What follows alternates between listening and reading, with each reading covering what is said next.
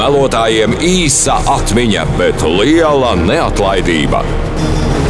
Izpratni par lokālām un globālām viltus ziņām rodi Radio SVH viltus ziņu detektorā. Piektdienās, 14:30. Ar viltus ziņu detektoru studijā Ainārs Rutkevičs.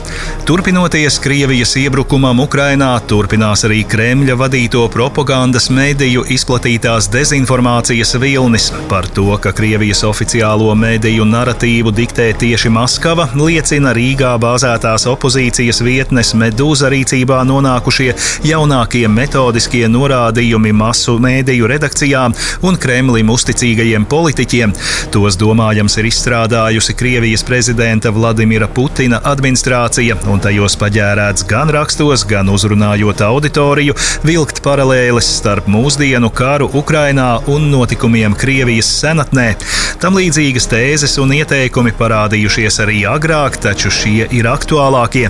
Pēc Medūzas ziņām daļa šo politisko materiālu laistas apritē jūlija otrajā pusē, bet daļa šī mēneša sākumā.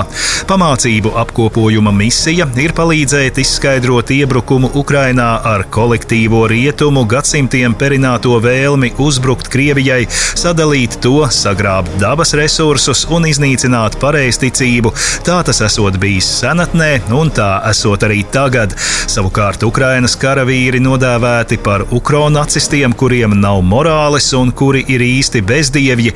Daudzi no viņiem esot atklāti sātanisti un cilvēknīšanas kultu sekotāji, tāpēc karš pret viņiem esot karš pret bezdievjiem, pie kuriem, kā noprotams, kaut kādā ziņā pieskaitīti arī rietumnieki. Nebūs brīnums, ja šādus apgalvojumus turpmāk arvien biežāk dzirdēsim Krievijas propagandas mediju un amatpersonu lietotajā retorikā. Vēl viens no dezinformācijas izplatīšanas veidiem kara apstākļos ir arī patiesu ziņu materiālu pasniegšana citā sev izdevīgā un melīgā mērcē, un nereti cilvēki aktīvi dalās ar šādām nepārbaudītām un sagrozītām ziņām. Tā aizvadītajā nedēļas nogalē plaši tika izplatīts video, kurā bija redzami cilvēki, kas bēg no apšaudītas un degošas dzīvojamās ēkas.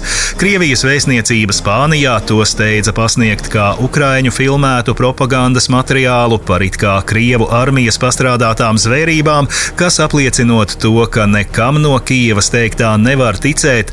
Tajā pašā laikā sociālajos tīklos parādījās arī daudzi ieraksti, kuros video redzamais tika pasniegts tieši pretēji, kā Krievu filmēta propaganda. Patiesībā izrādījās, ka konkrētajos kadros bija iemūžināts darbs pie ukraiņu veidotas spēlfilmas Varoņu reģions, kurā tiek iemūžināti kara notikumi Kijivas apgabalā.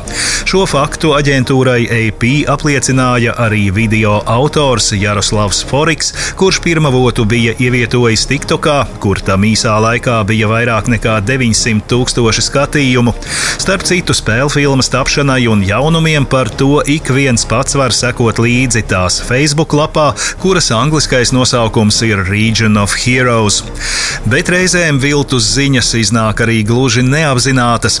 Tā piemēram portāls Euronews šonedēļ publicēja ziņu par to, ka pēc padomju laika pieminekļu aizvākšanas no Narvas un tās apkaimes pret Igauniju tika vērsti Krievijā bāzētā hakeru grupējuma Killnet kiberuzbrukumi, kas nobloķēja piekļuvi vairāk nekā 200 valsts un privātajām institūcijām un uzņēmumiem. Tie tika raksturoti kā spēcīgākie kopš 2007. gada, kad Tallinā no pilsētas centra tika aizvākts tautā par Aļošu dēvētais padomju armijas piemineklis. Attiecībā par uzbrukumiem rakstā nekādu kļūdu vai nepatiesas informācijas nebija, taču Igaunija tajā bija nodēvēta nevis par Baltijas, bet Balkānu valsti, bet ilustratīvajā fotoattēlā bija publicēta nevis Tallinas, bet gan Venēcijas panorāma. Vēlāk gan abas šīs neprecizitātes tika izlabotas, taču līdz tam tās pamanījās izpelnīties plašu vērību sociālajos tīklos.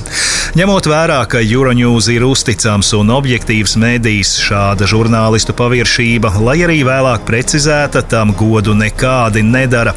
Lai gan kā lai te neatcerētu atceras kādreizējā ASV prezidenta Donalda Trumpa misēkli, kad viņš 2018. gada aprīlī, tiekoties ar Latvijas, Lietuvas un Igaunijas prezidentiem, arī sajauca Baltiju ar Balkāniem un pat pamanījās pārmest Raimondam Vējonim, Daļai Grībauskai un Kerstī Kaljulaidai kara sākšanu 1990. gados, kas noveda pie Dienvidslāvijas izjukšanas.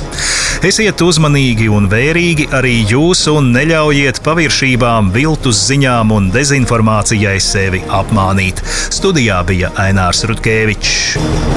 Radio SVH aicina regulāri trenēt vērību un kritisko domāšanu uzturēt formā, jo viltus ziņas vairojas ikdienu.